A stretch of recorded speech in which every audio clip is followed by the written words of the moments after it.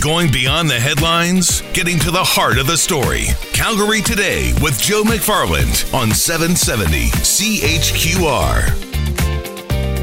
Facebook has definitely made a difference when it came onto the scene a number of years ago. And I think within the last couple of months now, I have read one of the co-founders, a VP, all feeling guilty about why did they ever start Facebook, the fact that it has not helped our social discourse. It's been more negative. And that's why I wanted to bring on Jagris Hodson, Assistant Professor, College of Interdisciplinary Studies at Royal Roads University, joining us today. Hello, Jagris.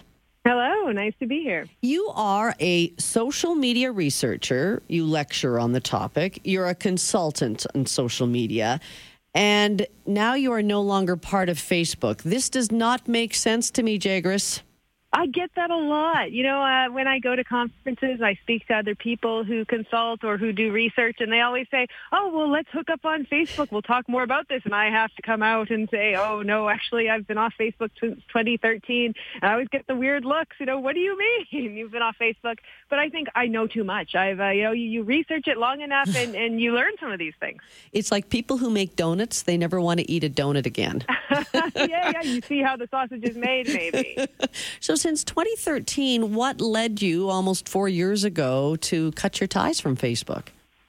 Yeah, it was a combination of things. So I've been studying Facebook ever since my master's degree, which I completed in 2008. So I was one of the early adopters to Facebook. I was really optimistic about it in the early days. I remember my master's thesis advisor said, oh, don't study that thing. It'll be, gone in 5 minutes. But I insisted, and I was really pro-Facebook for a long time. But I started to notice, I guess, some of the cracks beginning to show after completing my PhD. I noticed that we were spending a lot of time on it, and there were sort of these social hacks, if you will, or social psychological tricks that made it very hard to tear ourselves away. And so we were feeding all of our information to this platform, which in turn was using that information to advertise to us. And I just didn't feel like the trade-off was worth it for me anymore. It was, I felt a bit like a rat, pushing the button, trying to get the pellet out again and again and again. And I wanted to stop that sort of automatic response and really take charge of my my online habit. When did Facebook begin? Facebook started around, I might not get this right, but around 2005, 2006. Yeah, okay. Because I think in the early days, it was innocent. It was, according to the movie about it. But, I mean, the whole idea of maybe, first of all, rating girls, but keeping in touch with friends. So I think it started innocently enough. Ultimately, did it come down to, well, we've created this, we've got to make money. How are we going to make money? We've got all this data right at our fingertips, and we can sell it.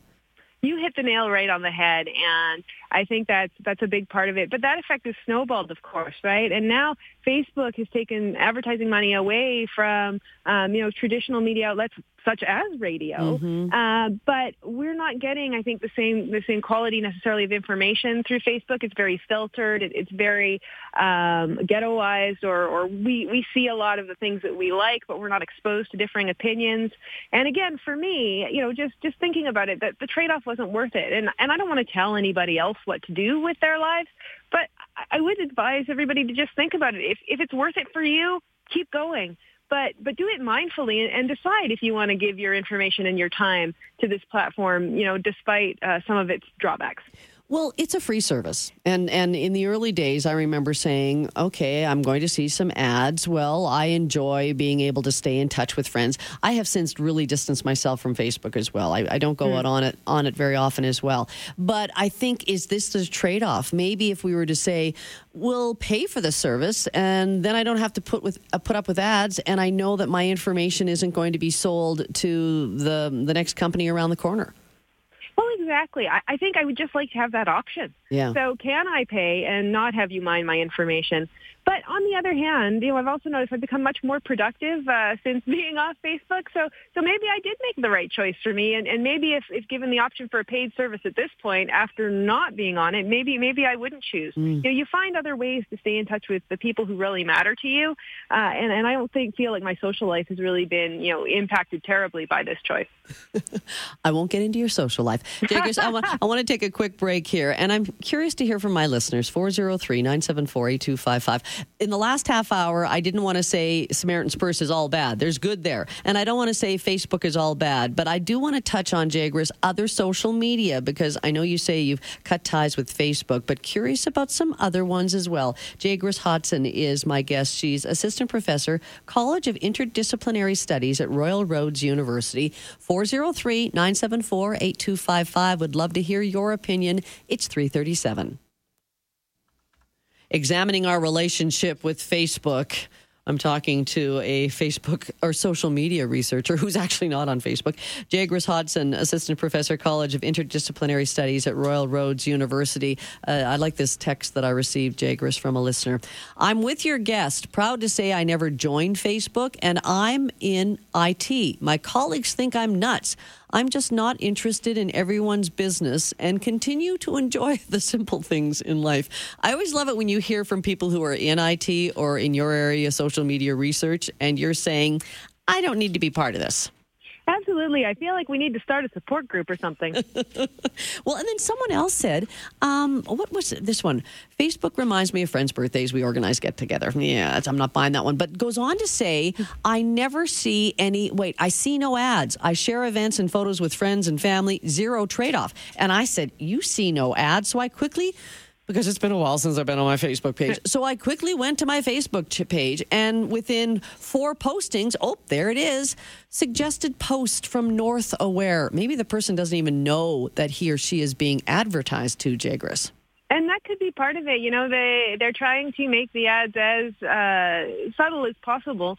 So that maybe people don't really think about the fact that they're being advertised to. And, in some ways, again, it's that trade-off. If it doesn't bother you, then, yeah, of course, keep up with it. It bothers me when I look up something on Amazon and then surf over to another website and see the thing that I looked up advertised to me somewhere else. I start to get the heebie-jeebies when that stuff happens. So maybe I'm extra sensitive to it. Well, no, and Jay Gris, I agree. I was searching a gift for my daughter, and then all of a sudden was it on Instagram? Somewhere that I'm thinking, oh my gosh, they're all owned. And then here's the thing, with this particular suggested post, because they don't want to call it an advertisement, there is an opportunity here. Do I click on those buttons? Oh, I don't know if I should or not, but I think it's on Instagram where you want to say, stop seeing these ads. Yeah. So for a while I was clicking, I don't want to see these ads, block these ads. And then I thought, no, wait a second. They're probably mining that information somehow as well to use against me. Absolutely, absolutely. I mentioned Facebook, but you are a social media researcher consultant. So what about the Snapchats, the Instagrams, the Twitters? Are you on any of those? That's a great question. So right now I'm on Twitter and LinkedIn for work. Mm-hmm. But I keep thinking that, I feel compelled to reassess my involvement with those ones as well. I haven't left them yet. But Twitter in particular, I find that it's just become so negative. With all the controversy around the president of the United States and everything else, there's a lot of vitriol and a lot of bullying on Twitter. Yeah. LinkedIn, on the other hand, I just forget to check. I'll sort of log in about once a month or so. But yeah, I haven't been able to pull the plug yet on those because they are more closely tied to my work. In terms of my other research, though, I find that I can do research on Facebook or Snapchat or Instagram or what have you if I come at it in a different sort of way. So, I can use text scrapers or other tools to mine content and then look at the content that people are posting without being on there. But I've been recently getting into more research where we sit down with people and we talk to them about their use of these platforms. And you find out a lot that way. Wait a second. You said you sit down with people, you're actually in the same room and you're having a conversation? Weird, right? Okay, but continue. So you're talking to them. Yeah, I mean, there are just so many ways of finding out how these technologies are integrated in our lives without having to be on it. And in fact, I sometimes feel that the platforms that I am on, my own experience is coloring my interpretation of, the data that I'm getting when I'm talking to people. Whereas now that I'm off Facebook, it's a clean slate. I can sit down and hear what people are telling me and, really take that at face value and not think, oh, well, that's not my experience on Facebook. Yeah. Jagris, talk about, though, the emotional attachment we have to any type of social media, it seems. And I don't know if it's always good, because I think originally Facebook, and I'm getting texts from people saying, hey, I'm able to see friends I haven't seen in years. Mm-hmm. So you get that kind of, wow, this is cool. But then where does it go from there? Well, that's true. And I would say that was the biggest thing that I was worried about when I left Facebook. And boy, did Facebook make it hard. So, in 2013, when I deactivated my account, they sent me to this page that said, are you sure you want to do this? And they showed me a picture of some of the friends in my Facebook network with their name and said, so-and-so is really going to miss you if you leave. Oh, my gosh. Yeah. So they know that this is a thing. I would say, again, and this is only my own experience, and I don't want to tell anybody else what to do, but in my experience, it wasn't as scary as I thought it would be. There are, longtime friends that I've been able to stay in contact with through other ways. Now, granted, some of them I had to use, for example, LinkedIn, which I am still on to look up. So, I didn't give up social networks entirely. Yeah. And others I found through friends of friends. So like the old-fashioned social network, here you go again. You talk to somebody and you say, hey, remember that person? I didn't actually have their phone number. Can you connect me with them via email? Because I would like to be in touch, and I'm not on Facebook. And you know what? It worked. Yeah. So I don't feel like I'm without those important people to me. And yeah, maybe it takes a little bit more work to find them. But, at the end of the day, I think that research has shown that we have about a handful of really close friends that really enrich our lives. And those ones are really easy to hold on to without technology. Well, and even that texter who says, it tells me when my friends' birthdays are. Finally, this year, I took my birthday out of my profile because for the last number of years, now this sounds terrible that I'm an ingrate, that I thought, do I need to have happy birthday from people I haven't heard from in years? And it's only because Facebook reminded them, hey, Angie's birthday is today. And so I got rid of that. And I had true birthday wishes from my friend. Now, I'm glad you mentioned the email. Oh, the email. Because I'm on Messenger. And Messenger is Facebook, right? Facebook allows me to do Messenger, doesn't it? That's right. So you're still giving data to the Facebook company, and it's still collecting, you can't consider anything you write on Messenger to be private, right? They've got access to that. And so now that I thought of it, my son goes to school in the States, and I thought, well, Messenger is an easier way. I get charged for texts in the States. But you know what? I'm just going to go back the old way of emailing him. Let's see here. This is really more cathartic for me, Jagris, just so you know.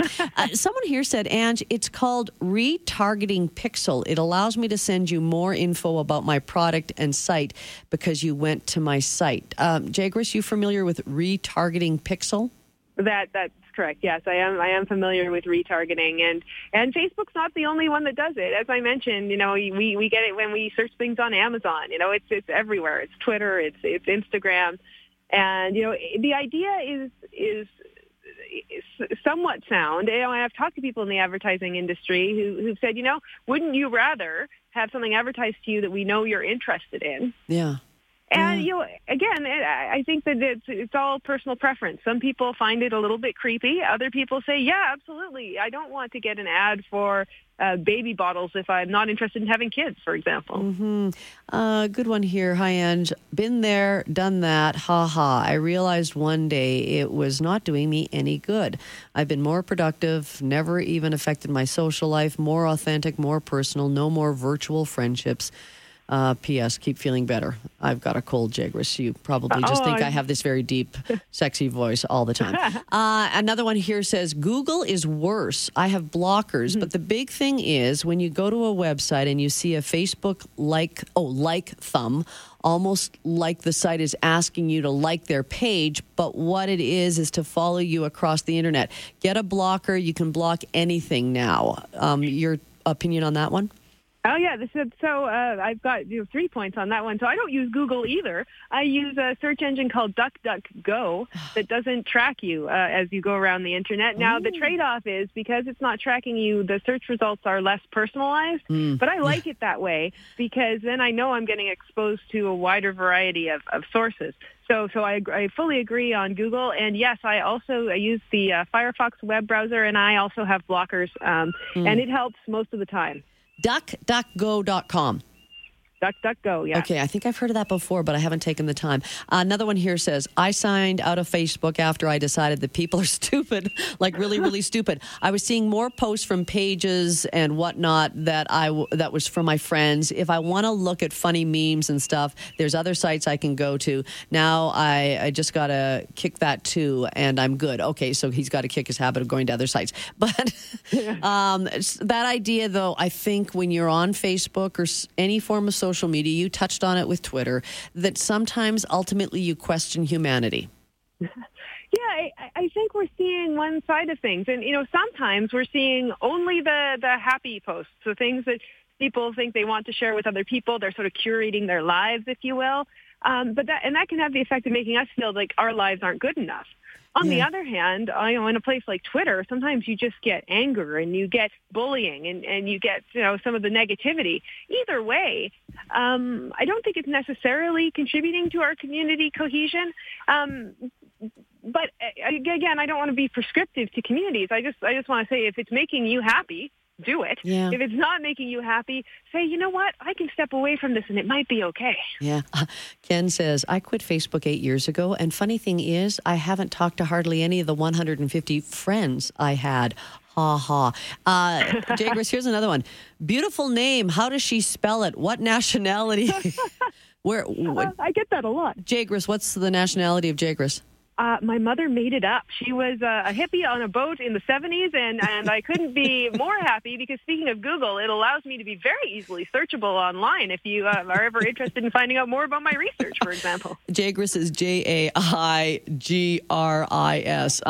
I never know what kind of text I get, Jagris. This is our own form of social media every afternoon here on the radio. Another one says the world needs more face-to-face and a lot less face-to-book. Huge time sucker, full of drama, proven to lead to depression. Have you heard that research about the Facebook can lead to depression? Yeah, so there has been some research done actually by Facebook themselves that shows if you see certain types of posts in your feed, it will lead you to feel more depressed.